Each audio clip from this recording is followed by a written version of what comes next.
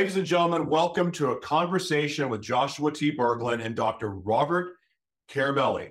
Robert Carabelli, I am so honored to have you here today. When I first saw your email about being a guest, I was so excited because what you specialize in and what your expertise is, and I know you're really accomplished, but the one thing that stuck out is your book, Sexual Energy and Spiritual Power. And where God, the creator, has me going in this weird direction that it looked like and felt like I was leaving my faith. But if anything, I feel like I've navigated into this area of life that is giving me life and life that I never knew I could have. And that is peace. Because one of the biggest traumas that had ever happened in my life, other than being molested, was the self-inflicted trauma that I put myself through with drugs and sex and just abusing my body, and then fall into religion, which then I started abusing myself more and even confused my identity even more. And over the last few months, I've started to graduate out of this and start to understand that we can have a healthy relationship with sex, honor God, and honor our bodies at the same time. And so when your email came in, I was just really excited because I knew I get to have a healthy conversation about this subject with a true professional. So I am honored to have you here. Thank you very much in having me. First, it's wonderful that you have gone through what you have gone through, the things that you have gone through, and to come out in this beautiful position. And I admire you so much. So thank you for having me. And yes, when it comes to sex and sexual relationships, there's so many misconceptions, and so much is hidden, or we're afraid to talk about it. And organized religion sometimes doesn't help in that area at all. But we must realize that the beauty of sexual relationships, that's a gift from the divine. Yes. He has given this wonderful gift to us. Why are we hiding everything? Why are we afraid to talk about it? Why, as the medical profession, we don't ask anything about it when we interview a patient? So that's why I did this book, and I'm looking at it in my patients. So I want to ask you really quick, because I start off every broadcast this way before we get into the discussion. I would love to know what you're grateful for today and why. I'm grateful that the divine has given me the opportunity to be a physician and to help his people. And I'm so gratified by doing that. That's my top gratification. And I'm grateful for many things, including this wonderful earth and the people that I interact with. But I would say number one was to be able to have the knowledge and the tools that I can help God's people. So that's number one.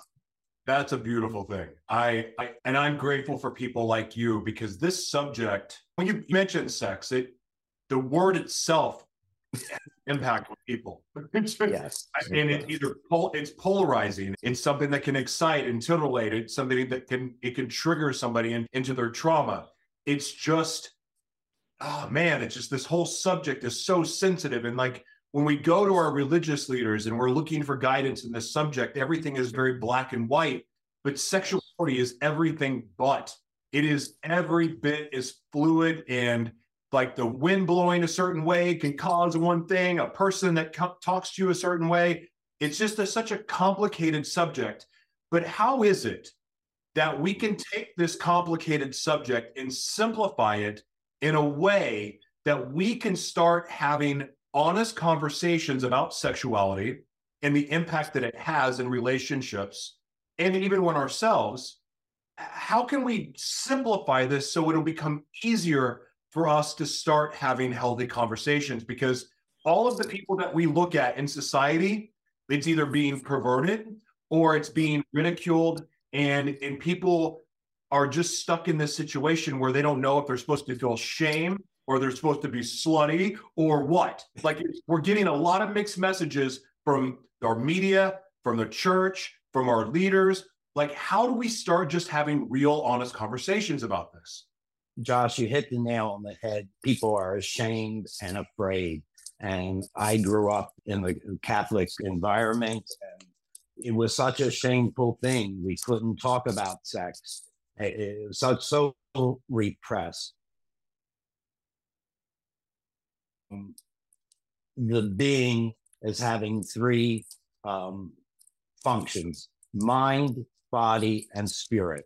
The spirit is the thing we don't talk about. We think of that that it's some amorphous thing out there. But if we look at the Eastern tradition, the spirit, or they call it chakras, is in 7 centers. And one of those has a bodily dysfunction, an emotional dysfunction, and a sexual dysfunction.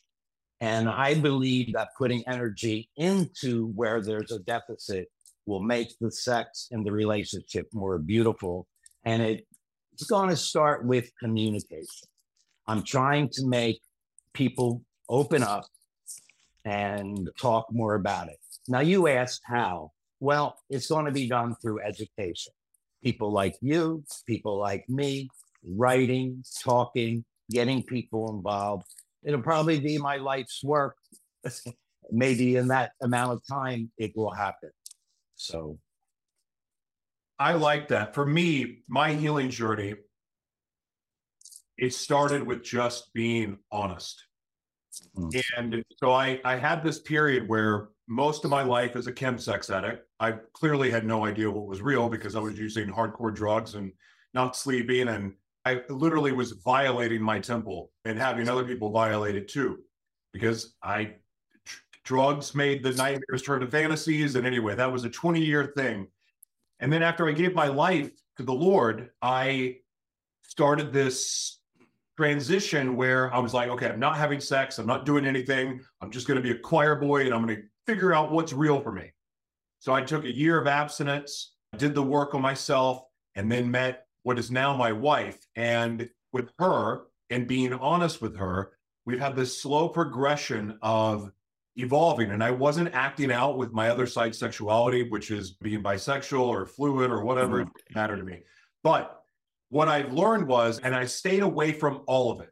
And I was denied because my religion and my faith told me that I was an abomination.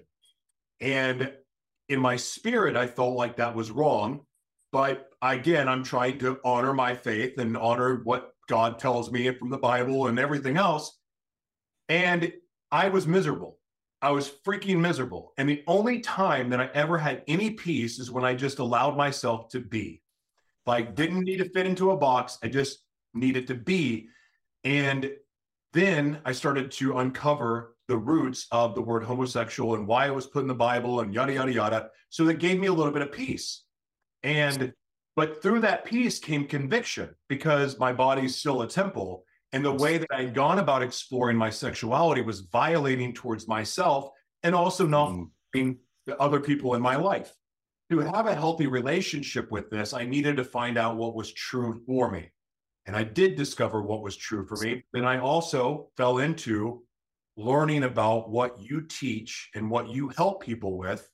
And it really helped me recognize that my body is the temple. I can violate it by the way I go about things, especially if I'm just taking on anyone's energy, so to speak, or giving my energy just to anybody else. And so I found myself in this path of, I don't have all the answers yet, but I do know that sex and a healthy sex life has nothing to do with what I've been told my whole life. But yet there's this balance between, I don't know, the act of love and not being able to see energy behind it change things for me. And I don't have all the answers, but what this place that I'm at, and I'm a little bit confused, and I'm hoping that you can unpack, is if it's abstinence or monogamy or all of these other things may be old ideas and just restrictive ideas, how is it that we can have a healthy sexual relationship, but at the same time not violate our temple, our energy, and so on? Like, how can you do both, or can you not? I started off by saying that great sex is a gift from the divine. Right. But any great gift, if you don't use it properly, Wonderful food is a gift from the divine. But if you eat so much and you become morbidly obese, that's not going to be good for you. So it's the same thing with great sex. Enjoy it and use it wisely. Communicate is the main thing. And looking at the 7 energy centers of the body, knowing where there's deficit, and using sexual techniques to stimulate that energy, to stimulate that deficit so there's proper balance. And that's what I'm talking about. And with that, we're going to have to put aside some of the restrictions of the past, like monogamy. Monogamy could be good and might not be. So it depends on the partners and what they agree to. Sure. And what is right for them. And I've tried to be very inclusive with the book and look at different types of relationships, same sex, different types of relationships. And wherever that deficit is, if you put energy in, that's going to be good. And that's what it boils down to. And the other thing I just want to say, with your wonderful journey, the first and wisest thing you did was with chemicals. You stopped that. That lets the divine energy in, because if chemicals stop that energy from coming in. So I commend you and I admire you so much for that. Thank you. That actually was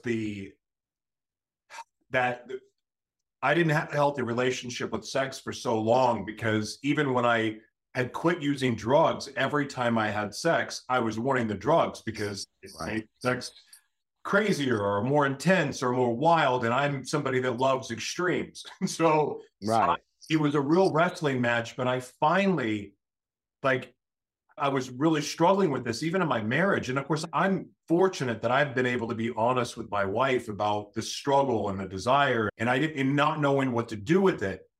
But I learned that through just being honest, I indirectly or directly started retraining the triggers and the intimacy that my wife and I have as far as our trust and our bond.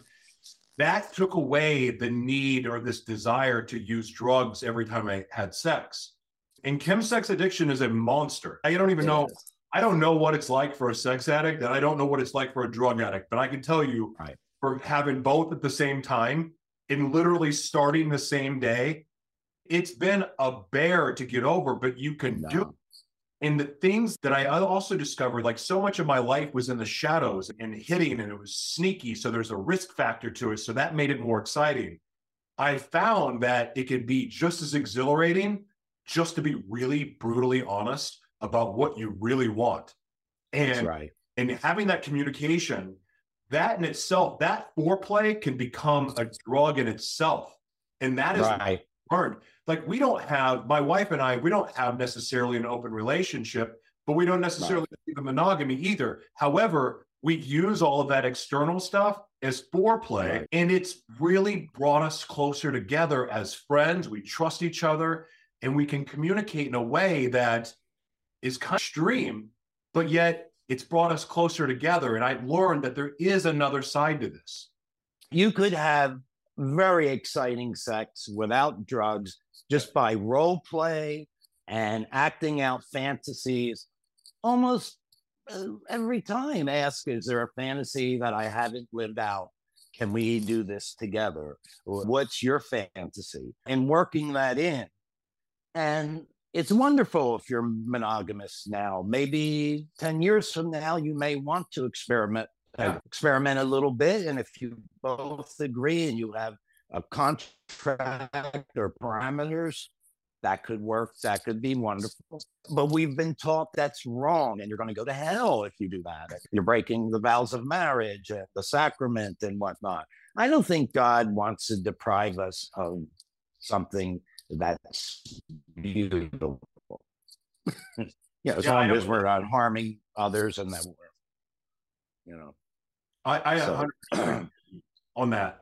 But you can't have any of that without being honest. And that's it's like, even the beautiful thing about being honest up front about things, hey, I don't necessarily believe in this, but right now We're not acting on that, but being able to have that conversation that if it did come up in a year, 2 years, 5 years, it's not going to be shocking. It won't be a surprise. Right. It will be, you've been honest about the same time, and it doesn't become disruptive. I'm going to ask you this. One of the things that I've realized with men and cheating and why I cheated, so much of it was I was afraid to be honest about what I really wanted. And then fear of, what if she doesn't like that? Or what if she's not into that? Or what if, how can men, because my path was a little bit different and it doesn't necessarily fit all other men who cheat, lie, or keep secrets about what they desire sexually. How can men learn to be comfortable with truth in really all areas of their life, but especially when it comes to sex? And women too. But basically, you hit the nail on the head. It's just being honest. Now, so you feel comfortable in doing it, you might want to do it in the way of the game or a role play. Honey, I've always wanted to do whatever it is, and see how she reacts to that. And not to be afraid to bring it up. That's the first thing, is to know that you have that open communication. You're not going to be judged, and she or he will have a chance to voice their fantasy and what they want to do. And you may want to say, once a week, we're going to have a fantasy night, and we're going to talk about something we haven't done, and to stimulate. And you could be, drugs can make a sexual experience very heightened, but you could do it without that, and heightening this by having a first new exciting experience, something that you've never done before, different clothing that's exciting, or role play, or bondage, light bondage, or whatever it may be, that's going to be something that you haven't done. And that can make it very exciting. Yeah, I agree with that 100%. Now, I'm trying to look at it scientifically through the 7 energy centers of the body, so partners can, in quotes, diagnose where there's an energy deficit and then apply that energy. Now, of course, that's always with consent and discussion. I want to know more about that, because I don't know a lot about that, and I haven't had the chance to read the book yet. But how do you figure that out? Because I know that I've been off balance in this area, but most of my life. And I know it's getting better, but I'm not 100% there. So is this something that we just need to hire you as a coach or as a doctor to help us? Or is there... No, my goal is that partners are their own doctors in that way, and can diagnose where the energy needs to be placed and how to stimulate that energy. Doctors really just look at the mind and body, but we really don't pay any attention to the spirit. And in Eastern traditions, they look at the spirit in energy centers called the chakras. Now, Dr. Carolyn May, she's done a lot of work on this, her best-selling book, Anatomy of the Spirit. So she's looking at the spirit in its 7 centers. It starts at the base of the spine, coming all the way up to the head. So that's 1 through 7. Now, I can't go through all 7, but if you want to look at one of them, the first chakra is at the base of the spine and the legs. But each one has an emotional component, a physical characteristic, and then sexual techniques you can do to put energy in if you know that there's a deficit. We could just take one of them if you'd like. Yeah, let's do that. Yeah. All right. So the first chakra is at the base of the spine, the legs, the feet. Now that's associated with some emotional issues. So that's something 2 partners can tell about each other. People having a deficit in this energy, you'll have depression, inability to stand up for themselves, social problems, let's say, sometimes money problems, and physical problems with this chakra could be the low back pain. I don't know how many patients I see with this. I mean, it's a very common school. Rectal problems, hemorrhoids, cancers, things like that. And so you can assess that in your partner if they have those characteristics. And then you could think about sexual stimulation to that chakra. So you're going to put energy into that system. You're trying to make the system balance. And it could range from intercourse, regular intercourse, anal intercourse, foot worship, because that's the feet, the legs, the rectum. So stimulation to those areas are going to put energy into that system. And so on and so forth. So the second chakra, the third chakra, all the way up to the seventh chakra, which at the top of the head has physical characteristics, emotional characteristics, and things you can do sexually to stimulate that area. So that's basically what I think partners can do to look at it scientifically. And of course, all starting with consent, starting with respect, and then so on and so forth. And that gives you the chance to act out fantasy. It gives you the chance to do things that you've never done before, but always wondered. And it has to be preference, like, as you said, no judgment. Leave the judgment at the door. Your wife's not going to judge you if you said, I wanted to do X, Y, and Z, or to wear women's clothing, or whatever it may be. There's no judgment. If it's not hurting someone and it's something you would want to try and you both agree, then go ahead. In my experience with women, I could be wrong because I have a limited healthy experience with this, but in my experience, when you fill a woman's love tank, she can pretty much handle any form of honesty that you have as long as it's honest. In other words, she's going to be a lot more accepting to receiving this news or this information that you are scared to share. Right. When your love tank is filled, they are more receptive to truth, and all of a sudden those things that we tend to fear being honest about but instead go cheat and do, it found that women, if you're honest and if you're filling their love tank, they may surprise you about what they're willing to engage in with you. And I'm not You're saying exactly right. Use it as a manipulation technique, because you can't manipulate filling up a love tank. But if you are doing that, I've been blown away with some of the things that I used to be scared to share, how well received it's been. And it may not be, oh, this is great, let's have an orange now. It's not, may not be that way, but at least it's, okay, I'm not throwing you out of the house. You at least get to have a healthy conversation.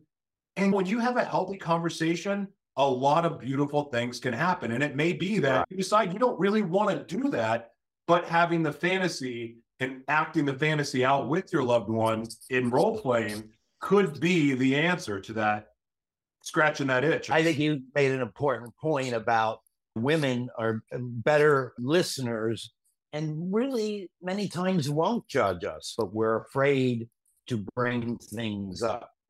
And men need to be strong and have the confidence to bring things up. And many times you won't be judged. And that's a good start. I agree. I love it. I celebrate you, and I also want to honor you. 4 decades of marriage. And that in itself to me is impressive. I just celebrated my 3-year anniversary with Jessica, the most successful relationship I've ever had in my life, the only healthy relationship I've ever had in my life. And it, of course, I can all just point to honesty and the love of God and healing and everything else, give credit to that. But 4 decades, that, and I'm like at my 3 years going, hey, I'm proud of myself. But then I see someone in the position that you're in to be married for 4 decades. It's so impressive. And one of the things that have kept you together, other than truth and honesty and everything else, is that you maintain the ability to keep attraction alive in your relationship. Do you care to share how you've done that? Because look, I can look at a car for a week and I'm tired of it already. So I'm amazed at my 3 years that I'm still wildly attracted to my wife. Because normally, again, after a couple of weeks and we've had sex a few times, I'm like, I'm looking elsewhere. This is what it's normally been. How in the world you kept attraction alive for 4 decades? I think you also have to be attracted to someone emotionally and spiritually, and that beauty makes you want to be with them. And when you admire them and want to be with them, and you make the sex exciting by trying different things all the time, and you're most comfortable with this person because not going to judge you or to make you feel small about something. And that's a beautiful thing. And there's no judgments if people want to go outside the relationship with the third person or another couple, or that's their business. And if they both agree to that, I don't know what we could do about making the just people not makes people feel so guilty about sex. I think that's a big obstacle. The medical community, we can do better there as well. So it's a big challenge. The thing I've never understood in a lot of the religious text, a lot of the people that they're telling stories about in their relationship with God, they had a lot of wives and concubines, and they were not monogamous. Like the greatest leaders in the Bible, the people that we were told to pattern our lives after, well, they had multiple wives, and maybe some of them were bisexual too. Like there's a lot of evidence that David was bisexual. Boy, the church is not going to let that one. Anyway, but like when you read the text, even Paul, there's a lot of hinting that goes on, and but the obvious stuff is some of these guys had hundreds of wives. And yet when it comes to talking about sex and religion and our faith, it's, you wait till you're married and you only have one wife and you only sleep with the same person for the rest of your life. And that's a mixed message and probably one of the most blatant contradictions. And I'm not trying to bash people that share my faith at all. I'm just saying something's off, that we are just blindly ignoring the fact that there's the greatest contradiction of all in front of our face in the book that is considered the Word of God. And that's all through time. It's been like that. There have been popes that have, let's say, not practiced what they preached. I'll say it that way. And what has been done to the LGBT community and making them alienated from God's love, I don't believe that. I don't believe that at all. God loves everyone. And I find very little in religious texts against that type of a relationship. And it just puts unnecessary guilt on people, and it's just not necessary.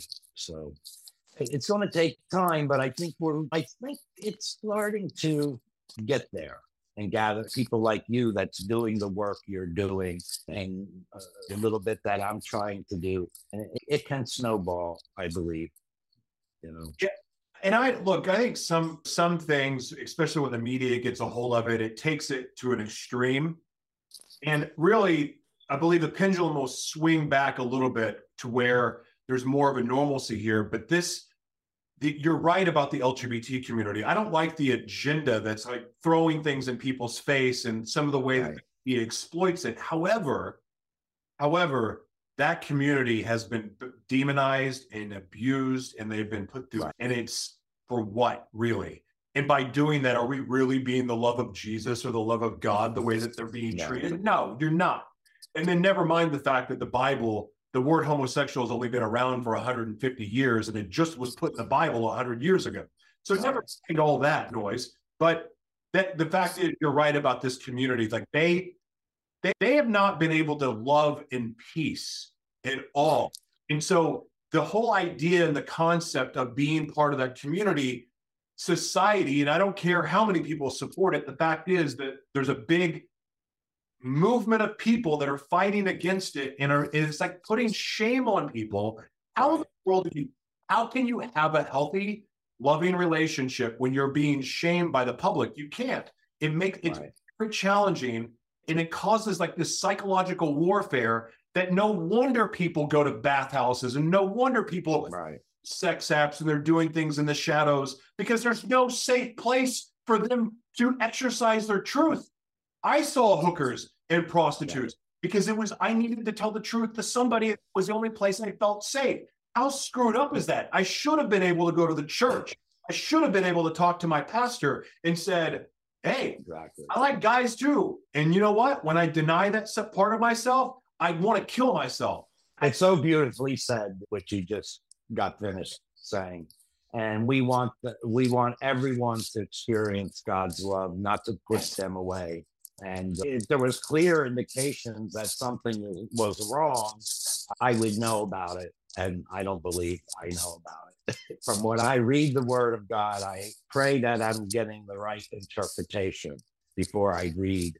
And I don't get a hateful interpretation at all. So no matter who you are or what type of relationship you have, I just want to have people just to be a little more knowledgeable about the relationship and the energetic system and how to put love and energy in that system. And that's an important thing. I agree with that.